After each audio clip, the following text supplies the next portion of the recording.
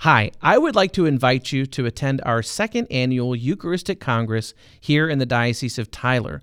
We are going to host the Congress this year on June 9th and 10th at Bishop Gorman High School in Tyler. Our theme for this year is One Lord, One Faith, One Baptism.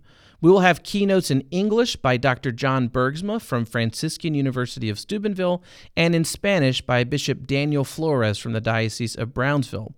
To register or to find more information, you can go to stphilipinstitute.org. Thanks. In this episode of the St. Philip Institute podcast, we're going to begin our conversation on Dei Verbum, the dogmatic constitution on divine revelation from the Second Vatican Council. We will cover the history of church teaching on divine revelation between the Council of Trent and Vatican II, and then really focus in on the first half of the document, chapters 1, 2, and 3. Please enjoy. In the name of the Father, and of the Son, and of the Holy Spirit. Amen. Eternal Father, you called St. Philip the Evangelist to open his mouth and begin with Scripture. Tell the good news of Jesus Christ. By virtue of our baptism, we too are called to work for the salvation of souls. Instill in our hearts the zeal of St. Philip, that we may convert hearts and minds to your Son, Jesus Christ, our Savior, who lives and reigns forever and ever. Amen. In the name of the Father, and of the Son, and of the Holy Spirit. Amen. Hi, welcome back to the St. Philip Institute podcast. My name is Luke Arredondo, and I'm the Director of Faith Formation here at the St. Philip Institute. And this episode, we're going to be starting our discussion on the last of the four constitutions from the Second Vatican Council. So over the past several months, we've been working our way through all the major constitutions. And in this episode, we're going to begin the last document in the series, and that is Dei Verbum. The Latin title is Dei Verbum. The English title of this one is the Dogmatic Constitution on Divine Revelation. So this episode, we're going to be focusing really on the first half of the document, and then in the last episode of our Vatican II series, we will be finishing the rest of the document. So Dei Verbum, as I said, is the Dogmatic Constitution on Divine Revelation. It was promulgated and approved at the last session of the Second Vatican Council in 1965. So the final vote for this document was on November 18th of 1965. And it's one of the shortest documents of the Council. It's certainly, by a large measure, the shortest of the constitutions. But that doesn't mean that it's the least important. Actually, Bishop Barron, in a number of podcasts and maybe some articles, he's made the argument that Dei Verbum is actually the most important of the documents of the Council, that it helps to give you sort of the interpretive lens for everything else that the Council taught. I'm not sure if I agree with that exactly, but it is certainly a very important document. When the Second Vatican Council started, there was, at the very first session, there was preparatory documents called schema or schemata, and there was a document that was supposed to be on divine revelation. And that document was so fiercely debated that they had to wind up scrapping the entire thing. Pope John XXIII had to get involved, and by the time we finally get to Dei Verbum, the document that was approved, there was another papal intervention by Paul VI. So it's a very short text, but there were a lot of debates and discussions about different points of what this document ought to be doing, how it ought to be going about discussing divine revelation. So there's a really interesting history of the document. And actually, if you look at the very opening of Dei Verbum, there's a sentence in the introduction that says, "Following in the footsteps of the Council of Trent and the First Vatican Council, this present council wishes to set forth authentic doctrine on divine revelation and how it is handed on." And then it goes on to say that it wants to do this, that is, present doctrine on divine revelation, so that by hearing the message of salvation, the whole world may believe. By believing it may hope, and by hoping it may love. So there's a very grand desire from the Council Fathers that if we can present to the world, and this is the modern world in the 60s, right, what we believe about divine revelation, it will help people to hear the message of salvation.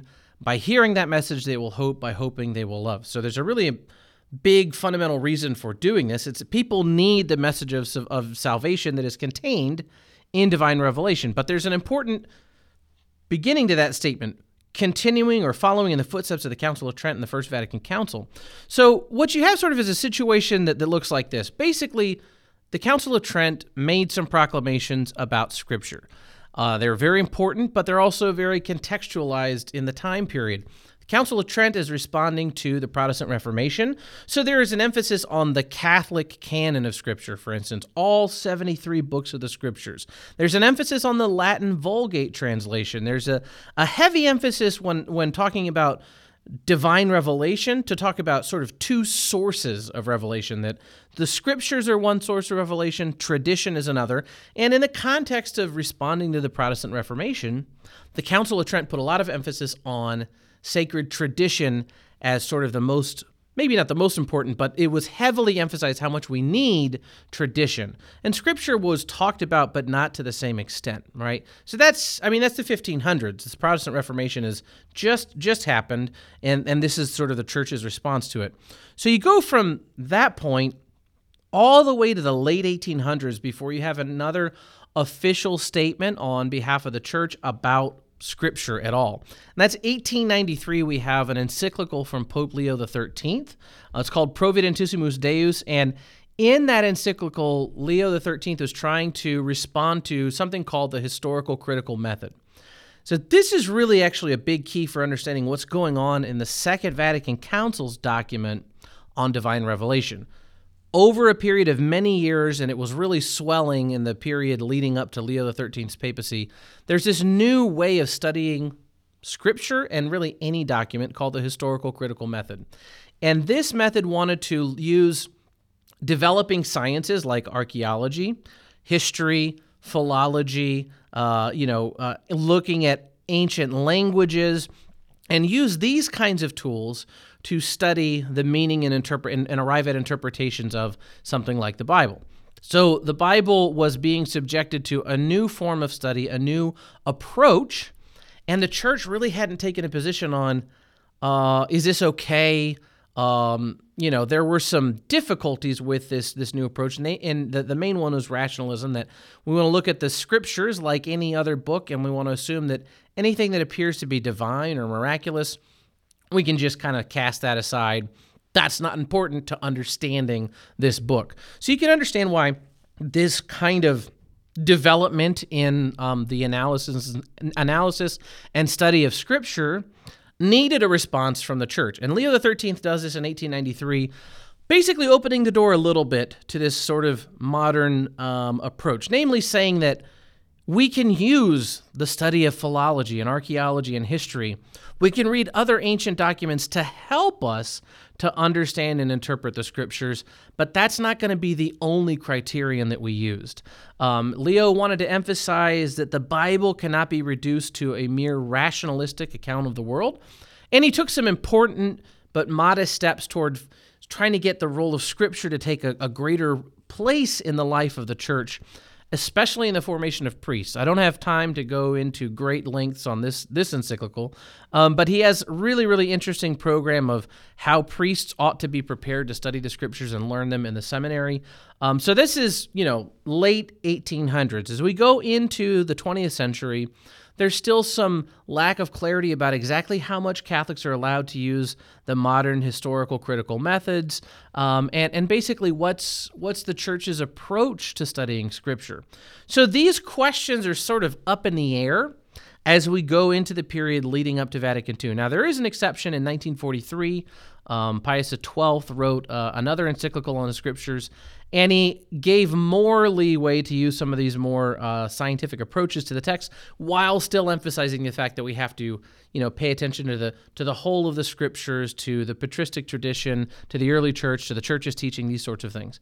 But the reality is, when we get to the 1960s, there's still very much a crisis in Catholic biblical studies about what do we do with the Bible, how are we supposed to approach it, how are we supposed to understand it. And so there was definitely a need for the church to reemphasize what we believe about divine revelation, because you have, on the one hand, scholars who are trying really hard to follow the church's rules, but feeling constrained, that they don't know exactly how much freedom they have. And then on the other hand, you had scholars who were just using whatever form of methodology they wanted to use, and they weren't paying any attention to the church. So there's a lot at stake in this constitution on the scriptures and on divine revelation about what is divine revelation, how do we receive it, how do we interpret it, and this is what the document sets out to do. Now, one of the biggest contributions of this document, Dei Verbum, is that the view of revelation being sort of two sources, sacred tradition is revelation, sacred scripture is revelation, they're both sort of on equal footing, really is clarified here in Dei Verbum. So what Dei Verbum tries to do is return to a patristic understanding of what revelation, divine revelation, really is.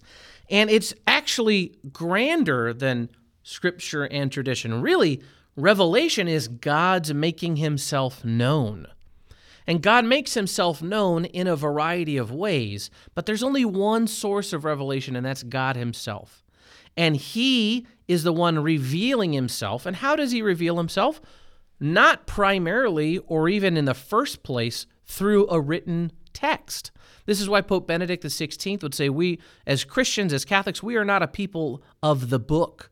We're a people of the Word, and the Word was made flesh. So God's revelation is his revealing himself, showing who he is, helping us to understand who he is, and that takes place by actions, by history, by words, by teachings, and then some of those are written down, and that becomes the scriptures. But then there continues to be revelation handed on that maybe wasn't written into the scriptures. So Dei Verbum gets us out of this sort of two sources of revelation and returns us to God is the one source of revelation, and that revelation takes place through a number of different forms. Some of them are written down, some of them are not, and here we get scripture and tradition. So the idea of a council, an ecumenical council, speaking at length about revelation was a major challenge, and it's a very, very important document. And as I said earlier, Bishop Robert Barron argues that this is the critical document that you need to understand the entire council. So what we're doing in this episode, again, we're going to really just focus on the first half of the document. So I do want to give kind of an outline of the whole document just so sort of we know what we're working with. There's a one paragraph introduction, then there's 6 different chapters in Dei Verbum. So first chapter, the first chapter is on revelation itself. So what is divine revelation? The second chapter is on the process of handing on divine revelation. So first, here's what revelation is. Second, how is that transmitted to us? And then the third chapter, which is really, really significant, is called Sacred Scripture's Divine Inspiration and its Interpretation. That's a really critical chapter talking about the importance of the idea of divine inspiration, and we have to have the correct understanding of what that means to begin with, and then how divine inspiration impacts the interpretation of the text.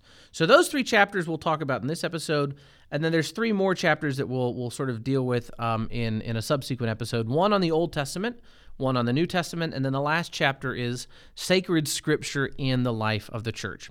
So let's, again, focus in here in this episode on the first 3 chapters. So the first chapter is about divine revelation. The council teaches us that God's revelation, which is, again, his revealing his nature and his goodness to us, is done, but for what end? What purpose? Why does God reveal himself to us? It's not so that we could write it down in a book. Like, that's pretty important.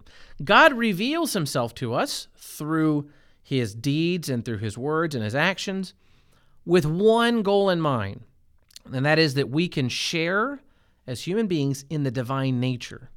So the process of revelation is ordered ultimately towards us having this union with God by receiving the divine nature. And that happens through a gradual process of revelation where God the Father slowly and progressively reveals himself, and then we can finally receive the ultimate gift of himself that he gives to us through the sacraments, and in particular through the Eucharist. There is a discussion early in the document about the relationship between words and deeds, and this kind of bigger picture of revelation. Remember, revelation is anything God does to reveal himself, and that includes words and deeds. Some of the words are written down. But listen to this little sentence from the second paragraph of Dei Verbum. The deeds wrought by God in the history of salvation manifest and confirm the teaching and realities signified by the words, while the words proclaim the deeds and clarify the mystery contained in them. What this means is we don't have an adequate understanding of Revelation if we don't attend to the things God has done for his people and the things that he has said, the messages that he has taught us. You need both of those together to really understand what God is trying to reveal.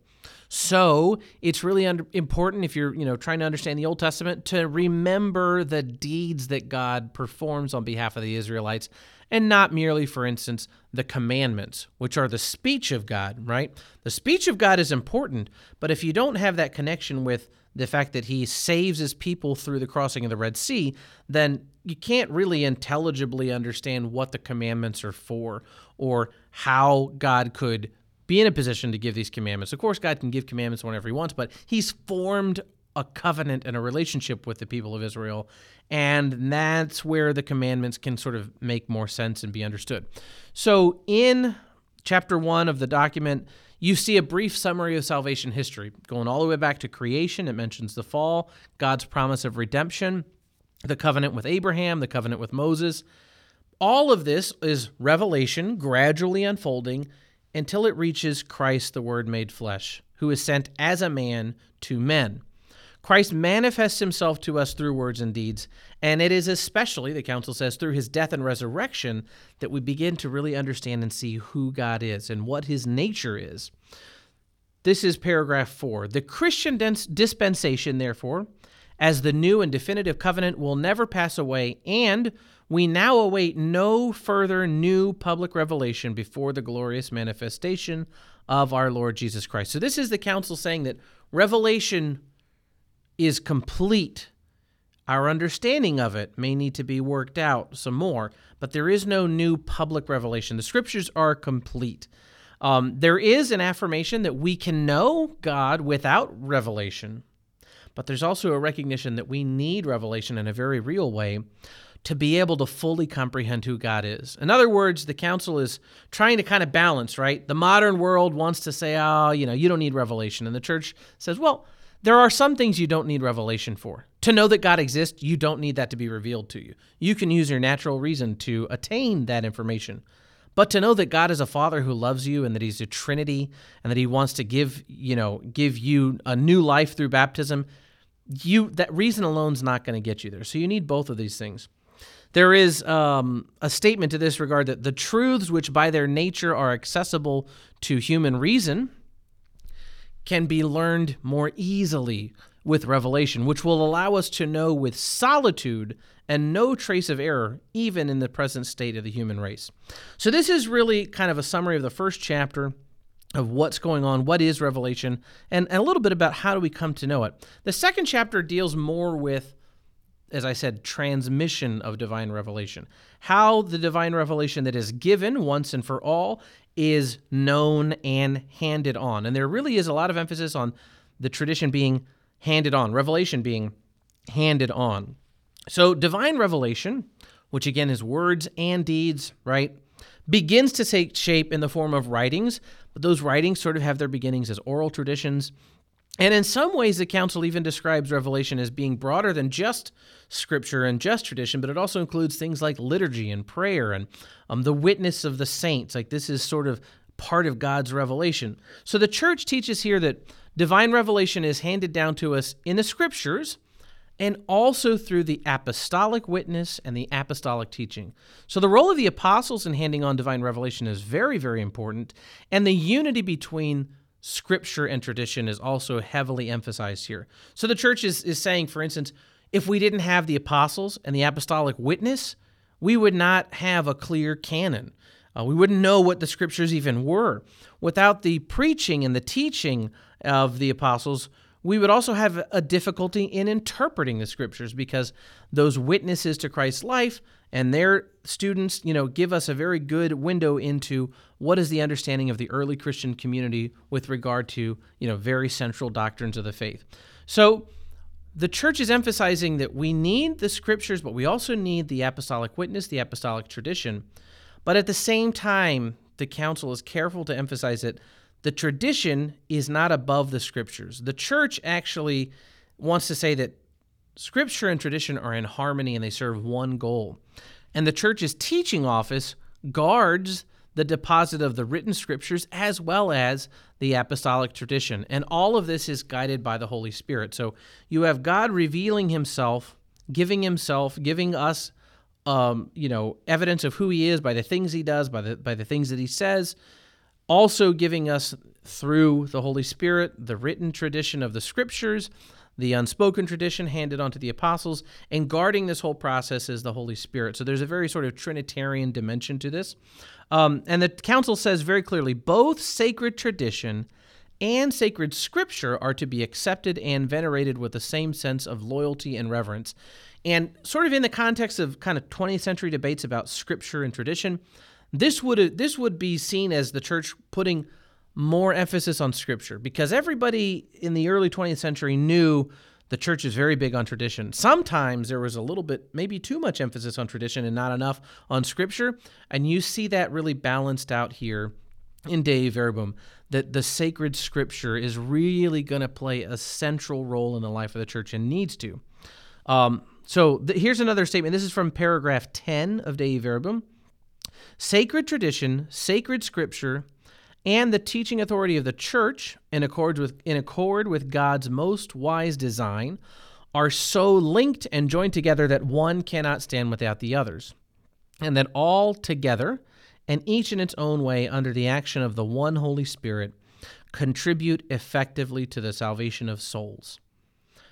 Sacred scripture and tradition and the teaching authority of the church, we need all of these together to have a really good balanced understanding of what divine revelation is and what it means. Now, want to look at this third chapter, chapter 3 of Dei Verbum, which talks about the concept of inspiration and also the interpretation of Scripture. So first, the principle of divine inspiration. The church teaches us that the Scriptures are divinely inspired and that they have God as their author. There have been always debates about how much of Scripture is divinely inspired, and I don't see any other way than to interpret the document and other pieces of the church's teachings than to say the entirety of Scriptures is divinely inspired. All of it. There's no exceptions. The Bible is inspired by God, and it has God as its author. But what does that mean? Well, there's also a human author. So one of the really interesting conversations in Dei Verbum in chapter 3 is the cooperation between God as sort of the primary author and the human being as sort of the secondary author. And really the council doesn't actually use that language of primary and secondary. That's just my way of trying to explain it. But God is the author of the Scriptures, but there's also human beings involved. And it's really fascinating because this is what we mean by divine inspiration as Catholics. The human beings who are involved in the authorship of the Scriptures are not merely scribes, all right? They weren't machines who were taken over, right? They weren't dictating word by word what the Lord is telling them, but rather, as free human beings, as true authors, they are using their own language, their own analogies, their own sentence structure, their own syntax and grammar, in order to express what God ultimately wants them to put down. They maintain their freedom even as they are serving God's purpose. And it's obviously, this is a mysterious reality, but I do think it's important that the council is saying very clearly they are true authors, but they are also legitimately divinely inspired. Right? And all of the text of Scripture is written in this way, such that the human author is trying to express something that is what God wants them to express. And that colors very much the way we interpret the Scriptures. So what does that mean? Well, in the historical critical method, which I mentioned at the beginning of our discussion today, there was this notion that the only thing you need to do to interpret the Bible is read it like any other document. And the church wants to say, That's not quite right. The church knows that the scriptures are not like any other document. Are there similarities with any document? Yes, but it doesn't go all the way because the scriptures are divinely inspired. However, at Dei Verbum, there is this discussion about the fact that if we're going to interpret the scriptures, we do need to pay attention to things like literary forms or genre. We need to make use of ancient languages and try and get the earliest possible manuscripts that we can, and not merely, for instance, use like the Vulgate translation to do all of our interpreting. But we need to go back to the Hebrew, the Greek, if there's Aramaic, the Aramaic, whatever's the oldest translations, the oldest manuscripts that we can get, and make our new translations from there. So in other words, we need to pay attention to all the human elements that we can and determine what is the human author trying to say. In one of the commentaries, I've been using this Vatican II collection from Word on Fire for this whole series. I am not compensated for it. I recommend it strongly. It's really great. In one of Bishop Barron's comments on Dei Verbum, he talks about the importance of literary form and genre and says that needs to color the way we interpret things. So, for instance, you don't interpret a poem the same way you interpret a biography, right? In the same way, we've got to be attending to the forms that are being used in the scriptures. Some of the scriptures really is, in a very straightforward way, biography, or it's dominantly a history that may include some poetry scattered throughout. Those sorts of things we have to pay attention to really interpret it. And he uses this phrase, I love it. He says, because of all of this complex constellation of different literary forms and genres scattered throughout the entire Bible, the question, do you take the Bible literally, is about as intelligible as the question, do you take the library literally, right? You take things according to their literary form, and so in that way, yeah, you take them literally, but according to the form that they're in. So this is one of the things that's discussed in a very, very careful way in paragraph 12 of Dei Verbum. How do we interpret the Bible? We pay attention to the literary form, language, the intention of the human author, but we also need to be paying attention to the whole canon of Scripture. This is one of the interpretive principles for the study of Scripture that personally has really changed my life. And so I'm very passionate about this idea that if you want to understand one part of the Bible, you need to really have a knowledge of the whole. If you only are looking at one piece of it, one narrow piece, say a verse from Genesis or a verse from Revelation, but you don't know anything else that's going on in the Bible, you're not going to get that story correctly. One real easy way to think about this is if you've never seen whatever movie, just pick a movie. You've never seen it before, right? And you watch just 3 minutes of it. Do you know how to interpret that scene? Definitely not, because you don't know what comes before it. You don't know what comes after it. There's one movie, Memento, where the movie happens backwards. So even if you saw what was 5 minutes before it, really that's 5 minutes after it, and you would have no idea what's going on, right? Something very similar applies to the Scripture, although there's this other layer completely. You've got human authors involved, but you also have the divine author who's, remember, outside of time. And God has wisely arranged that some of the events, the historical events of the Old Testament, actually are intelligible on their own, but gain even more intelligibility when we see the New Testament and the way that it completes and adds to our understanding of the Old Testament. So the church says if we're going to interpret the Scriptures, we need to look at the human element, literary form, language, intention of the human author. We need to ascertain what the human author is trying to tell us, because that is what the divine author wishes to affirm. Secondly, we need to look at the whole canon of Scripture, and then we need to look at the living tradition. So what do the church fathers say? What have councils said about particular passages? And what have saints and doctors of the church, how has the church treated a particular passage? For instance, how is it used in the liturgy? That can give us a little bit of a clue. So this is, again, we've got divine inspiration and then interpretation, all still in chapter 3. The last part of chapter 3 makes this really great analogy to the incarnation. And it uses this language that in the Bible, we have the words of God expressed in human language.